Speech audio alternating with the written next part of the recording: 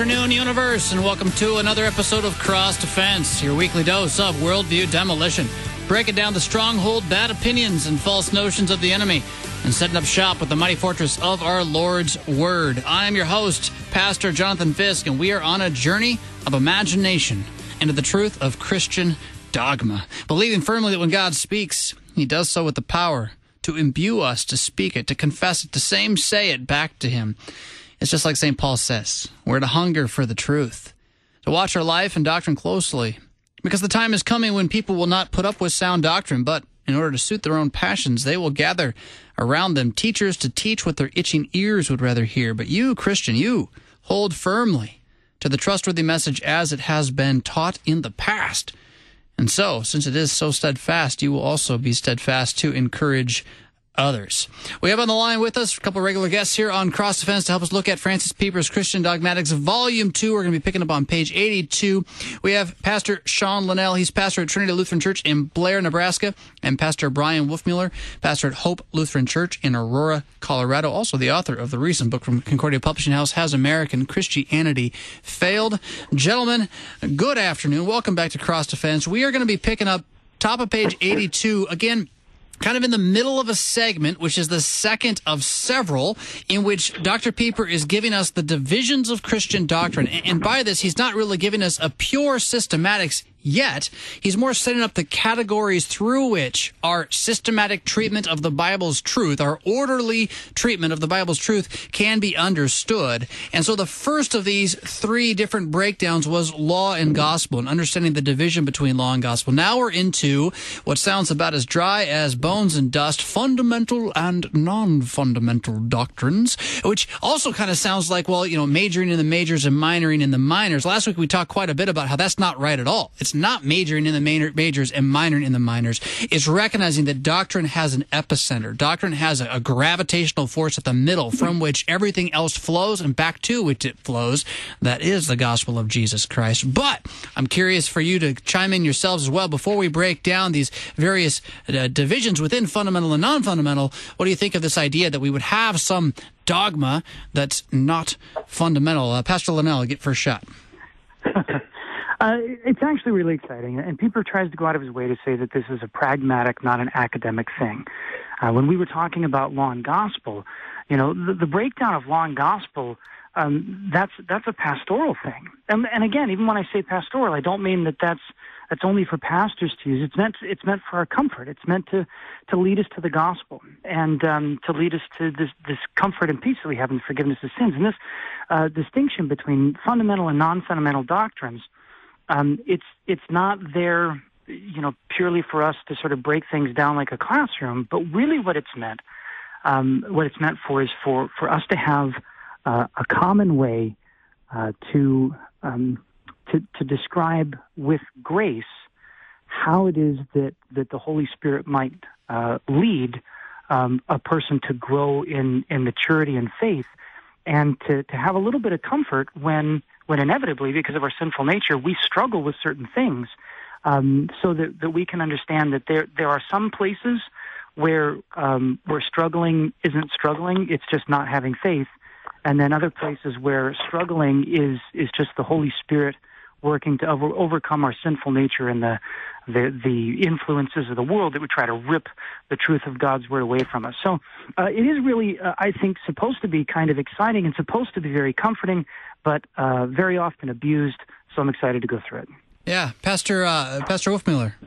I think that's right, and maybe even to say a word about how Dr. Pieper determines what's fundamental and what's not fundamental. It's not like he goes through the Bible to tally up which verses are most mentioned, and those must be the fundamental doctrines. And if a verse is only mentioned, a doctrine's only mentioned once, it's not fundamental. Or it's not even the kind of connection that it has to God. For example, the doctrine of the Trinity or something like this. And in fact, what he's going to do is he's going to say the fundamental doctrines are the doctrines that get us to saving faith.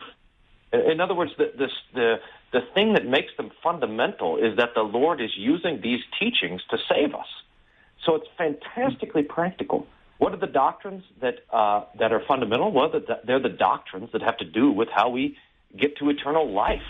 And that makes this topic not only interesting, but in fact essential for understanding our own lives in Christ and the rescue that Jesus has given us. We spent some time last week talking about the initial example that he gives of a non-fundamental doctrine being the doctrine of the Antichrist.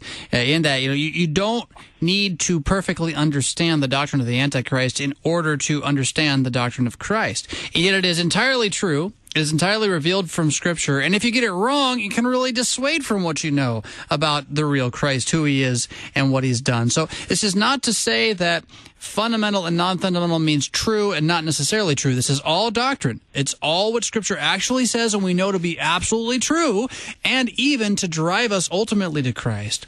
But that it is not, again, the center, the gravitational force, the way to know the Antichrist will arise in the church to deceive many is not the same as to say, behold the Lamb of God who takes away the sins of the world. There's something just a little more fundamental, foundational about that latter statement. All right, so picking up on top of page 82, where Dr. Pieper says this. He says, but Scripture informs us further that faith in the forgiveness of sins for Christ's sake presupposes and includes certain other doctrines, right? So as your Pastor Wolfman was saying, this is really all about faith. It's about what our faith rests in Christ on. And he's going to break this down into a couple of points. We're not going to look at all of them today, but the first one is this, that the knowledge of sin and the consequence of sin, eternal damnation, is a prerequisite of saving faith. As long as men fail to realize that their sins merit eternal damnation, and as long as they trust in their own goodness for eternal salvation, they have no interest in the forgiveness of sins obtained by Christ for the condemned sinner.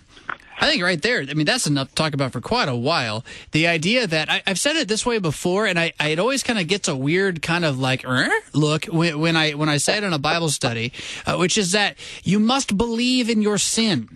You must have faith in your sin. And it's like, but I'm supposed to have faith in Jesus. Why would I have faith in my sin? Well, that's not what I mean. Right. What I mean is you actually have to believe that it's there. And if you're just going to get to sin on the basis of what you are able to observe reasonably, you won't really know what your sin actually is. So it sounded like you're on par with me there a little bit, Pastor Linnell. What are your thoughts? Yeah, well, I do that a lot too. I'll say things in a way that's intentionally antagonistic because I want people to think, right? And then we kind of backtrack a little bit and we say, well, this is really what I meant, but if I don't say it this way, you're just going to gloss over it, And you're right. We don't just confess about those sins that we know, but those sins which are known only to God, because our sinful nature is so bad that we do things and think they're okay, or we don't even realize how terrible we are. So you're right. And he does go through 5 or 6 of these points, and in many of them, I think it really does help us to understand the distinction between and why it's important when we have a distinction between fundamental, non-fundamental, and then what'll come just a little bit later, which are open-ended questions. So he gives the example of angels, right? Angels are a non-fundamental doctrine. The Bible clearly says that they exist. But any sort of ranking or hierarchy of angels beyond the use of the term archangel once or twice in the Bible, that's an open-ended question. But, the fact that Jesus is in charge of all the angels, right? Like that would still be a fundamental doctrine, right? He's the Lord of all creation. Or you take the devil, right? The origin of the devil. God created him, but was he rebelling against God? Was he just jealous of us? Open-ended question. Does the devil exist? Non-fundamental doctrine. Fundamental doctrine, Jesus defeats the devil because it's pertaining to salvation. And so he gives us a good, list of things that I think people will often sort of overlook because they'll say, oh, well, fundamental doctrine is talking about salvation, so that means it only has to do with Jesus on the cross. Well, yeah, but you being a sinner is why he's on the cross. That's part of your fundamental doctrine, right? Evolution or the creation of the world. Well, that's not directly Jesus on the cross, but actually it kind of is. Because if you think that, we came to be through millions of years of death and evolution, then what exactly is Jesus saving us from? God created death as part of the process. So a lot of times people will try to put into the non-fundamental category a lot of doctrines that really do have to do with our salvation, And I think Pieper does a great job in this list of getting us to think beyond where our sinful nature would want us to go. Wolfmueller? That's exactly right. I mean, when we preach the gospel, Christ forgives you all your sins. People say, "What sins?" Christ came to save you. Well, from what? If you don't know that you need saving, then the gospel is utterly meaningless, making the doctrine of sin, and not only sin, but original sin, and not only original sin, but the condemnation of God's wrath that we deserve because of our sin, part of the fundamental doctrine, the beginning of where you understand. If you don't understand that you're sick, then you don't know that you need a doctor. If you don't understand that you're a sinner, you don't know that you need a Savior. So the doctrine of sin becomes the place that you have to start, the diagnosis to which the gospel is the solution. People at church always ask me, "Pastor, this gospel is so great and so wonderful. Why doesn't everybody believe it?" And I think this, what Pieper's talking about here, is one of the big reasons that people don't believe it. Because to believe that Jesus is your Savior, you have to first believe that you need saving. And that fights against everything that our sinful flesh believes about itself. And it pushes to everything. I mean, you say everything is sinful flesh. It pushes to what American culture at this point has come to be one of its foundational assumptions, which is that death is part. You mentioned this, Pastor Linnell, as well. Death is a good thing. Death is part of the design process of mother evolution and all this kind of stuff. And so you come along and you say, "Well, Jesus loves you," to somebody, and they say, "So what? Why do I care?" "Well, he's your Savior. He died for you." Yeah, sure, great, whatever. I got no time for this. What do I need him for? "Well, he forgives you of your sins." What does that mean? "Well, you've made some mistakes." "Well, that's true. That's real. You got a sweet little religion there." Well, but see, it's so much more than that. It's so much more than your mistakes. And to find what Scripture preaches to us about our wretched condition, filthy rags and all, and it's one thing to kind of give an assent to it. It's another to have faith in it created so that you start to, with the law, look at your life as reflected in a perfect mirror, and now awakening within the heart that wretched condition and having to become, totally wretched, utterly wretched, as Paul says in Romans, exposing the deepest lies of who you are and how you can trick not everybody else but yourself, right? To believe that about yourself and to know, if I'm left to my own devices, I will bring it all to ruin because I will lie myself out of the faith eventually. What do I need saving from? I need saving from me. That's what I need saving from. That is the first step in saving faith. And as you say, and I really think this is key, isn't it fascinating? We worry so much about mission. How do we tell people about Jesus? Sometimes I wonder if the first step is not to tell them about Jesus at all, but to ask the question, how goes your heart, my friend? How goes your spirit? How goes your love for your neighbor? Something everyone's going to cheer. Love your neighbor, yeah, but no, really, how's it go? How's it go? Where is the blackness that you're hiding from everybody else? Because if I can pull that out and let it boil the surface and cover your face till you're weeping, well, now you got a reason for a Savior. So either of you want to respond to that? I think there's a difference that we can make between a troubled conscience and a terrified conscience that has just exactly to do with what you're talking about there, because most people will realize that they've done something wrong, but they think, well, I've done something wrong, so now I've got to do right to make up for it. But what Pieper points us to is that not only that we have the knowledge of sin, but the consequence of sin, which is eternal damnation. So that my problem is not the sin that I've done, but the wrath of God that I've deserved because of my sin. And that's a terrified conscience. So a lot of people think, oh, man, I've really messed up, but I've got to try to do my best to make up for it. But when I realize I can't make up for it, that my problem is the wrath of God, and now I need a Savior. Now I need saving. Now the gospel starts to make sense. Until I know that my problem is God's wrath, the solution is never going to be God in my flesh on a cross. But as soon as I realize that my problem is God's wrath, now I'm looking to God for a solution. So this is right. And this knowledge that I deserve God's wrath is, like you said at the beginning, Pastor Fisk, only something that's revealed to us in the Scripture. Luther says that original sin is so deep a corruption that we can't even see. We can't even see how bad we are. We can't even see how wretched we are, that the Scriptures, the Bible, has to show us what we deserve because of our sin. Pastor Linnell? No, that's great. Not great, but what you said was great. So it's got me thinking about fundamentalism a little bit here, and this idea from, 19th century, late 18th century USA, that a reaction against liberalism, that we kind of created these fundamentals of biblical truth that, well, you got to believe these things to be a Christian. And so I did a little Google search on this, and I know that these can change from place to place and time to time, but the list here of the stressed core beliefs, at least as Wikipedia defines them from the section on fundamentals, the inerrancy of the Bible, the literal nature of biblical accounts, especially miracles in Genesis, the virgin birth, bodily resurrection and physical return of Christ, substitutionary atonement of Christ on the cross. Now, you almost get it there at the end that he atoned for something. But isn't it fascinating? Universal substitutionary atonement. What's that? Universal substitutionary atonement. Isn't it fascinating, though, that sin is not one of the fundamentals, right? I mean, you kind of get him dying for something with the atonement, but you got to have the theology of the atonement to already know it. And here Pieper, as he's going to list them, he doesn't start, he's already spent a lot of time on the inerrancy of the Bible, but it's not the first fundamental thing, he says, right?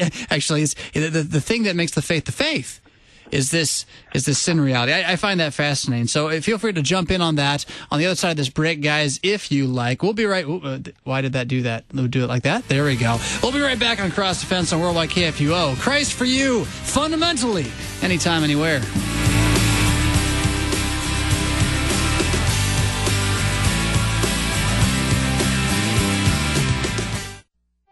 A long-standing tradition here at Worldwide KFUO is to broadcast live worship services for those unable to attend worship and for those who benefit from hearing God's Word online or on KFUO.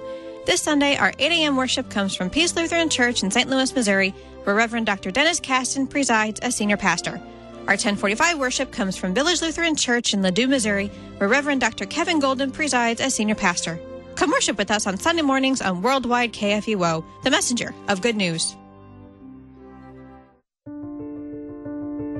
Are you among the millions of Americans living with chronic pain? If so, you may think prescription opioids are the solution. Truth is, opioids only mask the pain, and they come with serious side effects, from nausea to withdrawal symptoms to overdose. There is another choice: physical therapy. Physical therapists treat pain through movement and exercise. Choose physical therapy. Visit MoveForwardPT.com. This public service announcement is brought to you by the American Physical Therapy Association. I'm World Lutheran News Digest host Kip Allen. Every day, things happen that affect the lives of Lutherans worldwide. Whether it's mercy efforts to a disaster-stricken community, threats to religious liberty, or cultural trends, World Lutheran News Digest takes an in-depth look at one issue each week as I interview newsmakers and experts, while Sarah Golseth presents a quick look at the week's news. World Lutheran News Digest may be heard every Wednesday at 2:30 and Saturday at 9:30 on Worldwide KFUO. The story of Worldwide KFUO is a tale of technology. Radio was new in 1924 when KFUO was born to serve Christ the Savior. Now, KFUO is still finding new broadcast technologies so we can spread the gospel to the world via the web, smartphones, tablets, and new intelligent speaker devices. And when the next big thing is unveiled, we'll be there too, broadcasting the good news at the forefront of technology. We are Worldwide KFUO. Christ for you, anytime, anywhere. Worldwide KFUO Cross Defense, talking about the fundamental and non-fundamental doctrines of Scripture with Pastor Brian Wolfmueller and Pastor Sean Linnell. And gentlemen, we left off, and I was talking a little bit about fundamentalism, missing out on sin, and getting some information off Wikipedia. And I just got to laugh that down on the bottom of the page, I was scrolling through it on the break, and it gets to criticisms of fundamentalism. And you got to love this. Christian fundamentalism has been linked with child abuse and mental illness. It's just... It's not at all, well, maybe it's not biased. There's like 4 footnotes for each of those as well. It's just great. But back to the real point. Oh, go ahead, Brian. See if they have the same sort of warning on Islam. Yeah. Whoa. Well played. Now, it's interesting that I think Pieper was writing about the same time that the fundamentalist articles, these pamphlets were being published, which is really interesting because Pieper the Lutherans, we would agree with all of these fundamentals. We wouldn't, and Pieper is not only going to assert these fundamentals, but he's going to defend them against every sort of liberal assault on the clarity of Scripture, the sufficiency of Scripture, the inerrancy of Scripture. We're very strong on that doctrine. But what's interesting to me is that Pieper doesn't get around to talking about God's Word until he gets to the fifth in his list of 5 fundamentals, and it's because the Lord, the Holy Spirit, works through the Word to deliver faith that our doctrine of the Scriptures becomes one of the fundamentals. So it is about not just the things that are true, but it's about the things that are true and deliver to us the forgiveness of sins. Those mark the essential doctrines. Right. Well, and there's, when we do things like that, I think it's interesting to take a look and see sort of what the difference is and how Pieper addresses these and how the fundamentalist pamphlets deal with these, because it's a difference in the way that you phrase the question and the way that you think. When you take a look at the fundamentalist pamphlets, they have to justify why something is a fundamental doctrine. Pieper takes the opposite approach. Everything is a fundamental doctrine until you prove that it's not. Fantastic. Say a little more about that, because I think that's really good too.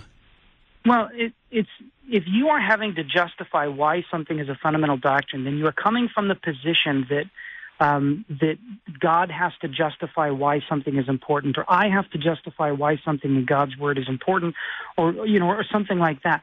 And it's really just bound up in this mindset that the exception equals the rule, and that's not the case. It's just not the case. You should not be looking for excuses for why you don't have to believe, or you don't have to follow, or you don't have to do something that's in God's Word. And this comes up all the time with lots of things that I'm going to try really hard not to rant about. But, even in various practices, stop trying to tell me why it is that you don't have to do this. Why isn't, your position or the mindset, how can we do this? How can we do what God says? Well, here's a challenge to this, but, instead of looking for a reason for why we discard God's Word in the face of challenges, why don't we look for a better way to phrase what He says in the face of adversity? And so, in a lot of these things, everything in God's Word is true. And Pieper starts in that position. He spent 50 pages telling you why everything in God's Word is true, and why if we don't have that, we don't even need to write the rest of this book. We have no common ground. And so when he phrases, or when he organizes his book, he starts with God's Word, and then he starts with fundamental doctrines, then he moves to non-fundamental doctrines, then he talks about fundamental primary, fundamental, then fundamental primary, fundamental secondary, then non-fundamental doctrines, and then lastly, those things on which God's Word is silent.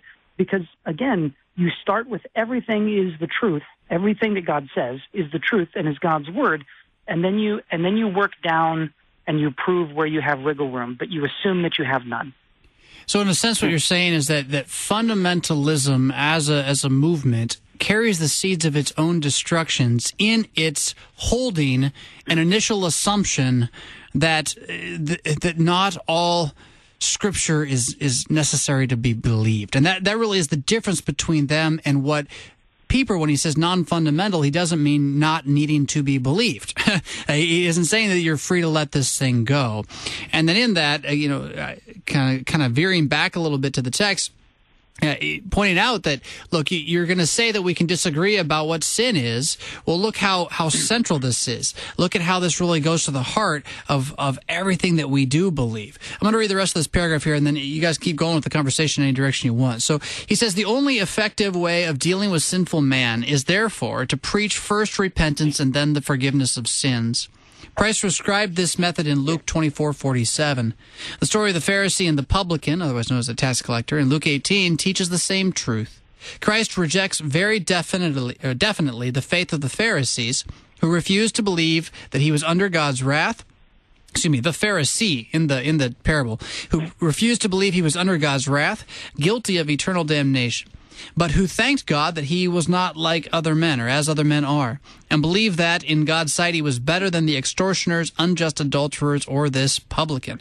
Christ's method is shown in all those scripture passages which declare that the grace of God is nigh unto the brokenhearted and dwells with them. So more of the same about the need to understand the fundamentality of the sinful condition. So I hated to interrupt and push us forward, though, because we were I think having a really good conversation as well. spouse. So, Wolfmueller, initial thoughts either of what I just read or going back to what we were talking about before? Well, no, I mean, Pieper's he kind of is pushing forward with the same idea, which is basically this, that as God's doctrine comes into contact with man's doctrine, this is the first place where it comes into conflict.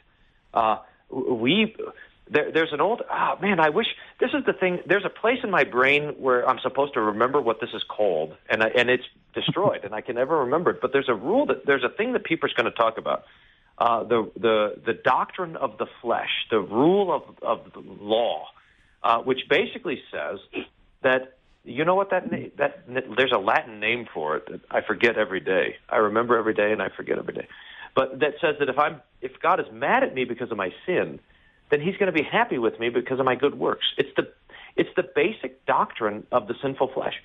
And for the gospel to make any sense, to make any sort of inroads in my heart, conscience, and mind, that first thing has to be assaulted with the law of God that calls me a damnable sinner that deserves God's grace, that God's wrath. So that this first doctrine, the first fundamental doctrine, is God's assault on my pride. You're talking about the opinio legis? Yeah, that's the one. The opinio legis. The opinion of the law. Tomorrow. You know what's so funny? Tomorrow too. You taught me that. I wouldn't know that if you hadn't taught me that. That's hilarious. The opinion of the law written on your heart. That I'm a basketball player by trade. It's been a little while. But there's a thing you do in basketball when you catch a ball and you get in what they call triple threat position, and it's kind of your legs are bent, the ball's at your chest, your elbows are out. But the idea is that you can do three things from that position: you can shoot, you can drive, you can pass. But when you're going to drive, before you ever put the ball on the ground to dribble, you do something called you take your first step. And how quick or how good a player is at penetrating with basketball, it's always about the first step, and whether or not you can fake out the guy and make your first step go where he's not ready for you to go, or you can fake the shot so he thinks you're going to shoot, but your first step's going around him, all that kind of stuff. The thing is, I'd say all that to say, the first step of sinful man is the law. The first reaction, the thing we do, is we seek to use the law to justify ourselves, to look at what I'm able to do and say on the basis of what I'm able to do, I'm okay after all. What the real law of God is somebody taking a charge. They step right in front of your first step, and you barrel into the thing, and you guys are both on the ground, the ball's going flying everywhere, and the referee's saying, other team gets it now. That needs to happen to that opinion of the law. It needs to be stopped dead in its tracks so that the first step of the Christian, the first step of the regenerate man, is not the opinion of the law. Of course, your flesh still carries that around with you, and so you're going to always have the sinner struggle. But the first step of the Christian is grace. Grace for others, grace for self, grace in Christ. We're under the blanket of being covered. That the first place I'm going to go is not to my own works, but to the cross. Now, the metaphor breaks down there a little bit, but thank you for bringing up the opinio legis, Pastor Wolfmueller. You perhaps should get it tattooed onto the back of your left palm so you can always see it when you need it. Pastor Linnell, you've been quiet for a while. Oh, no, nobody's ever accused me of that. So when Pieper gives his list of things here, it's not an exhaustive list. And you see that when we get into the discussion on primary and secondary fundamental doctrines. People want to have the question, or want to address the question of primary and secondary fundamental doctrines at the level of fundamental and non-fundamental doctrines. Because when we get into talking about primary and secondary, now we're talking about things like baptism and the Lord's Supper and, is my Baptist grandmother saved because she doesn't believe that Christ is present in the sacrament. That's where those questions are. Don't make those questions of fundamental and non-fundamental doctrines. We're always looking to lower the bar. Don't do that. When you lower the bar and you miss, you know what happens? Bad stuff. So, when he goes through, again, and number one, he does start with sin, and then, number two, he gets down here and he talks about the person of Christ. Is believing in Jesus enough? And again, he's going to say it's necessary, but no, it's not enough. Our last two gospel lessons in the three lectionary, right? The demons, they know who Jesus is. They're going to confess who Jesus is, but they're not going to confess what he's come to do. In fact, they're going to try and take attention away from what he's come to do and put it on, who he is being God. It's true. He is God. They're not saying anything untrue, it's necessary. It's just not enough. And that's why, you get down into number 3, which is, the work of Christ and what it is that he's come to do. But, and then as you continue, how do you know that that's what he's come to do? Is it because the church brought it to you? Or is it, the scriptures brought it to you, which, the churches, they've been given to the church, and so it goes like that. And then, what is the result of this forgiveness of sins through the work of Christ and everything that's come to you in the Word? And, well, it's ultimately the resurrection of the body and the eternal life that, that he has. And Pieper takes some painstaking work to write that out in 3 pages, but those really, he means those to be like the most basic things and not even an exhaustive list of them. Mm-hmm. Wolfmueller? Yeah, this reminds me, what Pastor Linnell said is that how most people are looking for the MRD, the minimum required doctrine. And you even hear people saying this, don't you just have to believe in Jesus to be saved? Or don't you just have to, whatever, don't you just have to? That people are thinking about what is the least amount of biblical doctrine that I have to believe to consider myself a Christian? What's the least amount of faith that I have to be saved? The people are always interested in the kind of the lowest common denominator of salvation, and this is not what Pieper means by fundamental doctrines, and it's never what how the Bible talks. There's this overflowing abundance of grace and truth and mercy and kindness that comes to us from God, in that the Lord not only tells us those things which are absolutely necessary for salvation, but he tells us so much more. So when Pieper is talking about the fundamental doctrines, he's not saying, okay, this is all you need to know, all you should be interested in, all you should care about, and so forth. No, not at all. There's no minimizing of doctrine at all that's happening here. What Pieper's doing is he's kind of clearing away those things that are simply necessary for faith to survive.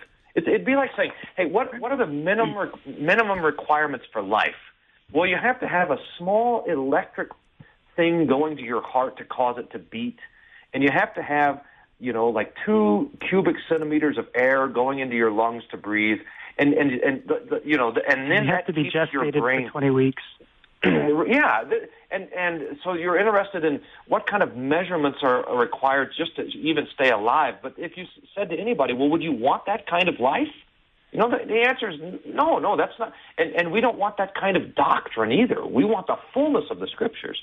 But in the meantime, we're looking at what is going to keep us alive so that we make sure that we protect that first of all. What's the minimum amount of truth you want your spouse to tell you?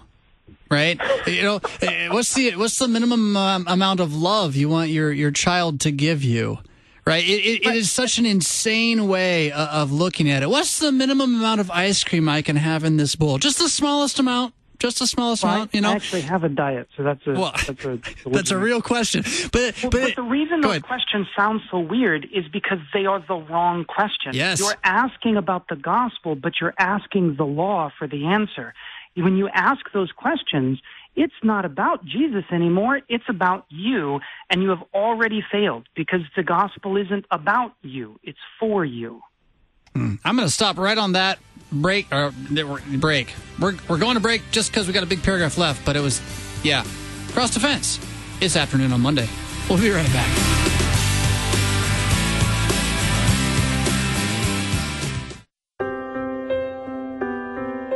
I was glad when they said to me, "Let us go to the house of the Lord." Psalm 122, verse 1.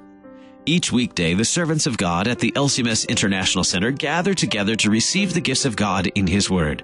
I invite you to join us weekdays 10 a.m. for a live broadcast of daily chapel services on KFUO, Christ for you, anytime, anywhere.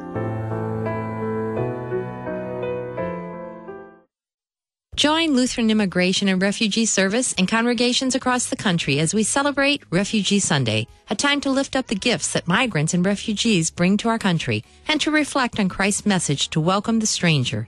Together we can continue the mission of welcoming, embracing, and empowering newcomers. Visit lirs.org/kit to download the Refugee Sunday Kit for your congregations, including worship guides, bulletin inserts, videos, and more. lirs.org/kit. We shall not be moved. Every U.S. president since 1976 has designated the month of February as Black History Month.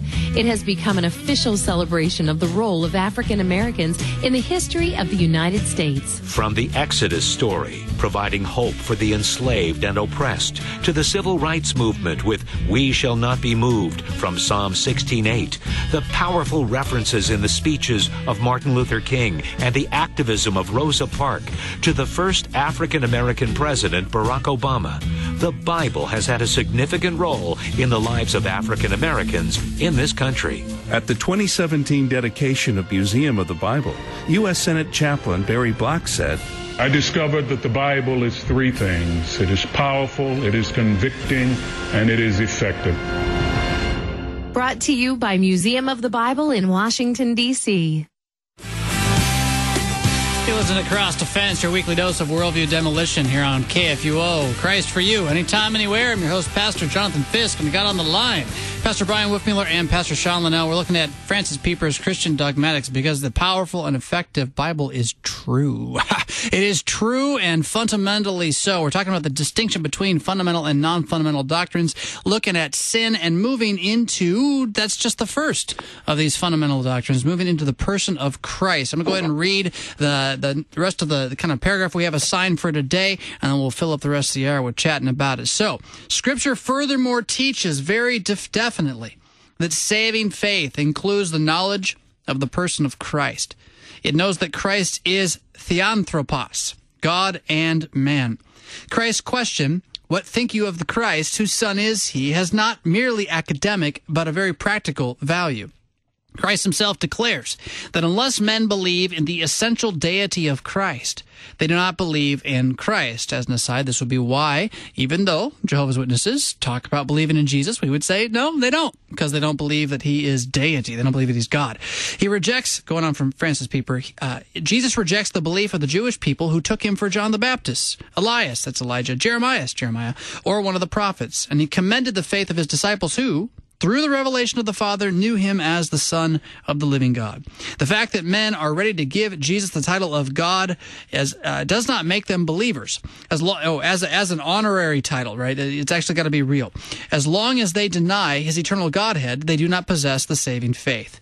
The Unitarians and the Unitarian modernists are placed by Scripture extra ecclesiam, that's outside of the church. The same is true of the Trinity, because the unus Deus, the single God, the only God, is Father, Son, and Holy Ghost. Faith in the three persons is, according to Scripture, so closely interwoven that there can be no knowledge of the Son without the Father. And he quotes Matthew 16, Blessed are you, Simon, son of Jonah, for flesh and blood have not revealed it to thee, but my Father who is in heaven. And he says again, no man knows the Father but the Son. Excuse me, no man knows the Son but the Father. Now I got that one's backwards. There is no knowledge of the Father without the Son. And now he quotes Matthew 11, neither knows any man the Father save the Son, and he to whomsoever the Son will reveal him. Whew, King James. And there is no knowledge of the Father and the Son without the Holy Ghost. Romans 8. You have received the spirit of adoption whereby we cry, Abba, Father. And 1 Corinthians 12. No man can say that Jesus is the Lord, but by the Holy Ghost. Now, Pieper again, for the purpose of invalidating these New Testament statements on the Trinity, the moderns contend that such reflections on Father, Son, and Spirit were far beyond the first Christians. I believe that's been shown to be quite erroneous since Pieper's day, but people still make the argument. They even challenged the historicity of the Trinitarian baptismal formula of Matthew 28 on the ground that the early Christians were totally unaware of the doctrine of the Trinity. The way that argument goes is that Jesus kind of came along and taught some good stuff. Then some people said, we think he's God, like later. And then they had to come up with a way to prove he was God. So well, there's this Trinity thing. We'll just say that. That'll get people to believe. And over the course of several hundred years, we just made up Christianity. Again, the archaeological records don't really bear this out, but it sounded good when you spoke it with a British accent in the 1800s. It's not just the British, German accent too. The truth of the matter is, as will be shown in the locus on baptism, the place on baptism, that modern theology is, in a most unhistorical matter, foisting its own deficiency in Christian knowledge upon the early Christians. Wonderfully said, Dr. Pieper. Not only the early Christians, but also the Old Testament believers accepted the revelation of the Trinity, as will be shown in the place where we talk on God, Deo. So, Pastor, whoever's doing dishes right now gets to go first, whoever that is. I'm not doing dishes. I'm laughing at Pieper here. It's great. He says that moderns have just foisted their own ignorance on the early church fathers. It's fantastic. Yeah, it's awesome. This is the best. And so that because the ancient Christians because we can't understand God as Father, Son, and Holy Spirit because of our great enlightened advancement, we have to foist this sort of ignorance back on the first Christians. It's amazing. But the larger point, I mean, Pieper kind of is giving a foretaste of the polemics that he hopes to engage in soon. But the big point here is that first, we have to believe in our own sin. But second, the fundamental doctrine that comes next is the death and resurrection, is the person of Jesus. And the result of his incarnation for us. So that we have to believe in Jesus. It's not an option to reject this great mystery of the incarnation of Christ, God in our flesh. Linnell? I agree. I think it's almost kind of sad that we have to have this long of a paragraph explaining why faith in Jesus is important. Like, I thought it was sort of implicit in the name Christianity, but, you know, what do I know? I mean, I walked into McDonald's the other day. It was sort of this bizarre, surreal experience as a person sitting there on the laptop, and I was in with my kids, and we prayed before the meal, and they thought that meant that they should come over and assault my religion, which I thought was cool. And so they came over and they said, you know, Christians, when they celebrate Christmas, they're worshiping Yule and the Norse gods. And I said, really, that's interesting. Why don't you tell me more about the influence of Scandinavian religions on first century Jews? Did you get that from the internet? Because I see like your laptop is open. And I mean, like, I don't mean to be a jerk, but yeah, I do. I really do. I don't know. I kind of agree, though, Pastor Linnell. There's a place, you got to be, depending on your context, careful how you apply what I'm going to share here. But there's a place where the scoffer is just got to be scoffed at. And this is the way the Proverbs talk. This is the way Elijah and Elisha talk. It doesn't mean you hate them. You just don't give their nonsensical argument credit of sense. You don't let them sit there and just make up stuff and have to approach it as if it's true and wise. Instead, you call it on the carpet for what it is. What's scary to me is that argument that they made to you is one that most Christians are unprepared to even engage. And probably they're going to hear something like that and they're going to say, I've never heard this before. And then they're going to go Google it and they're going to find not a bunch of Christian apologetics defending these things, right? They're going to find instead a bunch of efforts to missionalize, to anti-evangelize them based upon what amounts to faulty science, but nonetheless is what the world would rather believe. And that's what bothers me the most about that kind of thing. But I totally agree with you. At a certain point, it's like, look, you're just going to scoff at my religion. Well, I don't have to recognize that as a valuable thing that you're doing over there. You know, you're the monkey in the corner, you know, picking his own head. It's just what you, and by the way, based on your confession, that's actually what you're doing.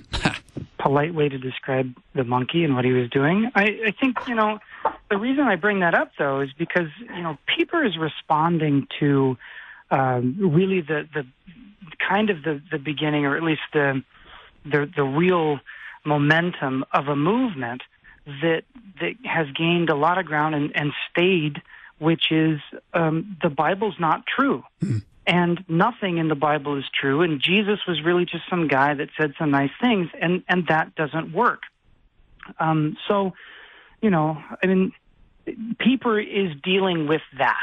He's just dealing with it, you know, in an earlier time period, but it hasn't gone away, you know. And he's really just dealing with the same thing that the early Pharisees were doing. You know, the early Christians had to contend with. And the reason that our theology developed the way that it did isn't because we didn't know what we believed, but we didn't need this systematic presentation until we had to defend it against people who became increasingly more sophisticated in their assaults.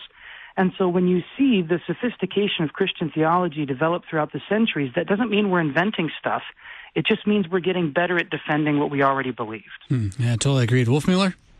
Yeah, no, that's exactly right. And I think this is an important part of our own apologetic, is to be able to recognize something as as ridiculous because it works on us, right? I mean, this is one of the ways that the devil fights against the Christian is that our conviction of the truth of the Scriptures and all of its claims, the truth of Christ and his incarnation and his resurrection and his miracles and his saving work and everything else, the doctrine of creation, the doctrine of marriage, everything in the Bible is simply kind of mocked by the world. It's not really argued against. It's, you know, we say stuff like, "Hey, I think the world is a few thousand years old," and the result is a snicker, you know, and that's the assault. But for whatever reason, that assault works.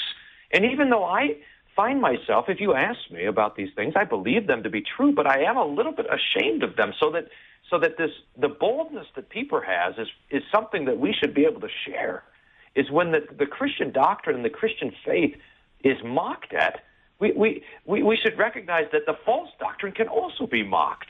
Oh, you believe that the Bible's, you know, full of all sorts of errors. You believe that there was a primitive Christianity that wasn't able to understand the Trinity. You believe, I mean, whatever it is, and that we can in fact look at that and snicker and say it's ignorant. It's utterly ignorant, and we do not have to take seriously these claims of total ignorance because they're done in scholarly journals or by guys that have a German accent. One of my favorite stories, I think I've told it on the show before, but I'm going to tell it again briefly, is I met another pastor at some event. This was back when Broken first came out from CPH, and he was telling me about his journey into Christianity, and he had been dating a Lutheran, an LCMS Lutheran, but he was an avowed atheist and an apologist and very, very cantankerous about it, as they are wont to be.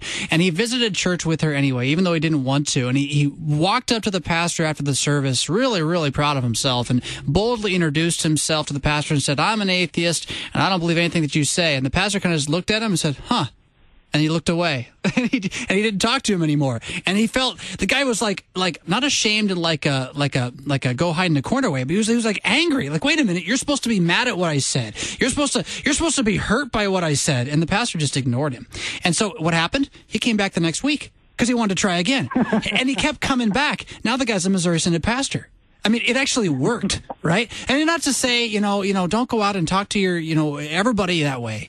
But there's a point at which the scoffer, and I'm talking in proverbial terms here, the scoffer, the lowest of the low amongst the sinners listed in Proverbs, the one who thinks God is funny because he doesn't believe, at some point, he's the equivalent of the fool, and he needs to be told as much, some way, somehow. We got about 8 minutes left here. Back on Person of Christ, back on fundamental, non-fundamental, back on sin and grace, whatever you guys want to do. Linnell, take a shot.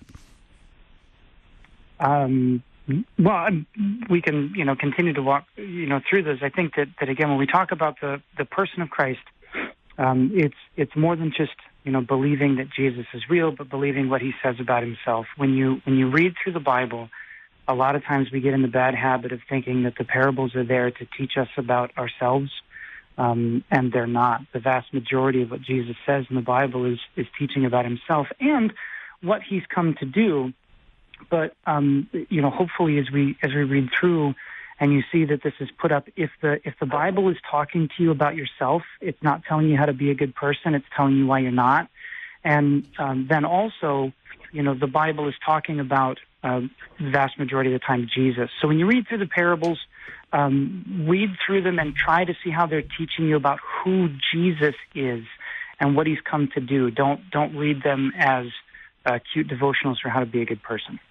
I want a little bit more on this, believing in Jesus is not enough idea, because I think there's a couple of directions where we can go with that and it being true. But I also think it's probably it's one of those disturbing phrases that can shock you. What do you mean? I said I believe in Jesus. How can you not recognize me? Well, there's ways to twist that. So any of that, Wolfmueller? Well, yeah, there's a couple of ways that just the phrase "I believe in Jesus" is not sufficient. We recognize, on the one hand, there are competing definitions of Jesus. Yeah. I mean, there's a Islamic doctrine of Jesus. They believe that Jesus was a great prophet, born of a virgin even, but they don't believe that he's God in the flesh. There's a Mormon doctrine of Jesus which believes that Jesus was the first spirit child of Heavenly Father, who was sent down to redeem us, and by that redemption, he means give us the gift of the resurrection. That's not the biblical Jesus. There's a liberal doctrine of Jesus that Pieper is getting after here that says that Jesus was a great teacher, but denies that he is part of the Godhead, part of the Holy Trinity. He's not the Son of Father, Son, and Holy Spirit. That there's the Christ of historical Christ. There's a Christ of faith, and that is, they might say they believe in Jesus, but that is a different Jesus. So the first problem with that is when you say you believe in Jesus, who are you talking about? Are you talking about the second person of the Holy Trinity who is found in our flesh to be our Savior? That's the first thing. And then the second thing has to do with what faith is. James tells us that the demons believe and they shudder, but they do not have saving faith. Herod believed in Jesus because that's why he wanted to have him killed before he was 2 years old. The Pharisees believed in Jesus, which is why they arranged for his murder, because they saw that he raised Lazarus from the dead. It's one thing to believe that Jesus is who he says he is, the Messiah. The demons believe that, but they don't trust in him. So a saving faith is not just believing that Jesus is who he says he is, but in fact throwing in your lot with him, knowing that he is your only hope for life and in death. And so when we say, I believe in Jesus, we want to mean those two things. I trust for my salvation in the Son of God who bore my sins on the cross. That's good stuff. Linnell? Right.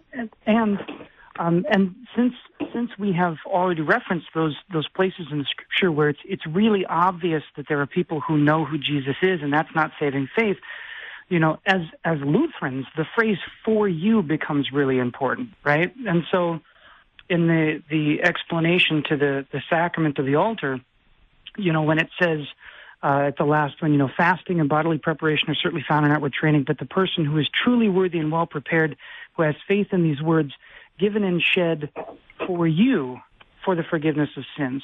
But anyone who does not believe these words or doubt them is unworthy and unprepared, for the words "for you" require all hearts to believe. So again, it's not just believing in Jesus, but it's him and what he has done, and that it is for you. That language there of requiring all hearts to believe, I haven't looked at the German, but I think it's not so much about demanding it like you'd better. It's more like, here's the thing that you can believe, right? That this body and blood is given for you. Sink your faith into that. We've got just about a minute left, and I'm not quite sure where to throw this thing, but I'll throw it at Wolfmueller because Linnell just got to chat. Wolfmueller, closing thoughts on the hour.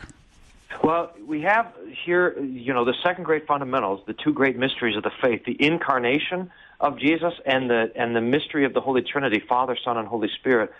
But Pieper is careful to make sure that these are not doctrinal abstractions. But it says to know the Son is to know the Father, and to know Jesus is to have life. And this is why the incarnation and the Trinity are fundamental doctrines, because knowing God as our Father, as our Redeemer, as our Sanctifier, means knowing God as our Savior. And that is our hope in life and death. Pastor Brian Wolfmueller there is pastor at Hope Lutheran Church in Aurora, Colorado, author of the recent book from Concordia Publishing House, Has the American Christianity Failed? You've also heard Pastor Sean Linnell. He's pastor at Trinity Lutheran Church in Blair, Nebraska. And we have been dancing around another book by a guy named Pastor Matthew Richard, not on this show, Will the Real Jesus Please Stand Up? You might check that out if you're curious about this. Which Jesus are we talking about? How can we say that belief in Jesus is not enough? The redefining of that. Will the Real Jesus Please Stand Up by Matthew Richard from Concordia Publishing House. Just throwing that out there. You're listening to Cross Defense on Worldwide KFUO. I'm your host, Pastor Jonathan Fisk. Gentlemen, thank you so much for being on the show with me today. Thank you. Thank you. We'll be back next week with a little bit more of Worldview Demolition from the words of Francis Pieper in his Christian Dogmatics, Volume 1. Until then, what I want to take away from today is to remember that God comes to give me what I need. And what I need is not me. What I need is the real Jesus. What I need is to know that the me who is me is opinio legis himself to death, looking to his own hands for far too many things which those hands cannot provide. But the real Jesus, the one of history who is truly testified to in the Scriptures, who is there for the sake of my faith, is one who knows this, And even though he is the holy God who has every right to condemn me for what I am as a child of the devil, as Satan's own progeny, nonetheless entered into my condition in order to redeem me, to buy me back from it, to bring me back to the Father from whom he comes, that my faith in the Holy Trinity, who is the one true God, washes me unto life everlasting. Again, you listen to Cross Defense. I'm your host, Pastor Jonathan Fisk. Rock on.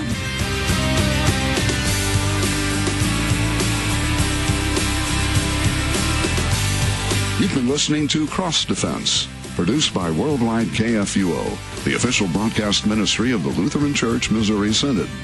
Your support is vital for this program to continue.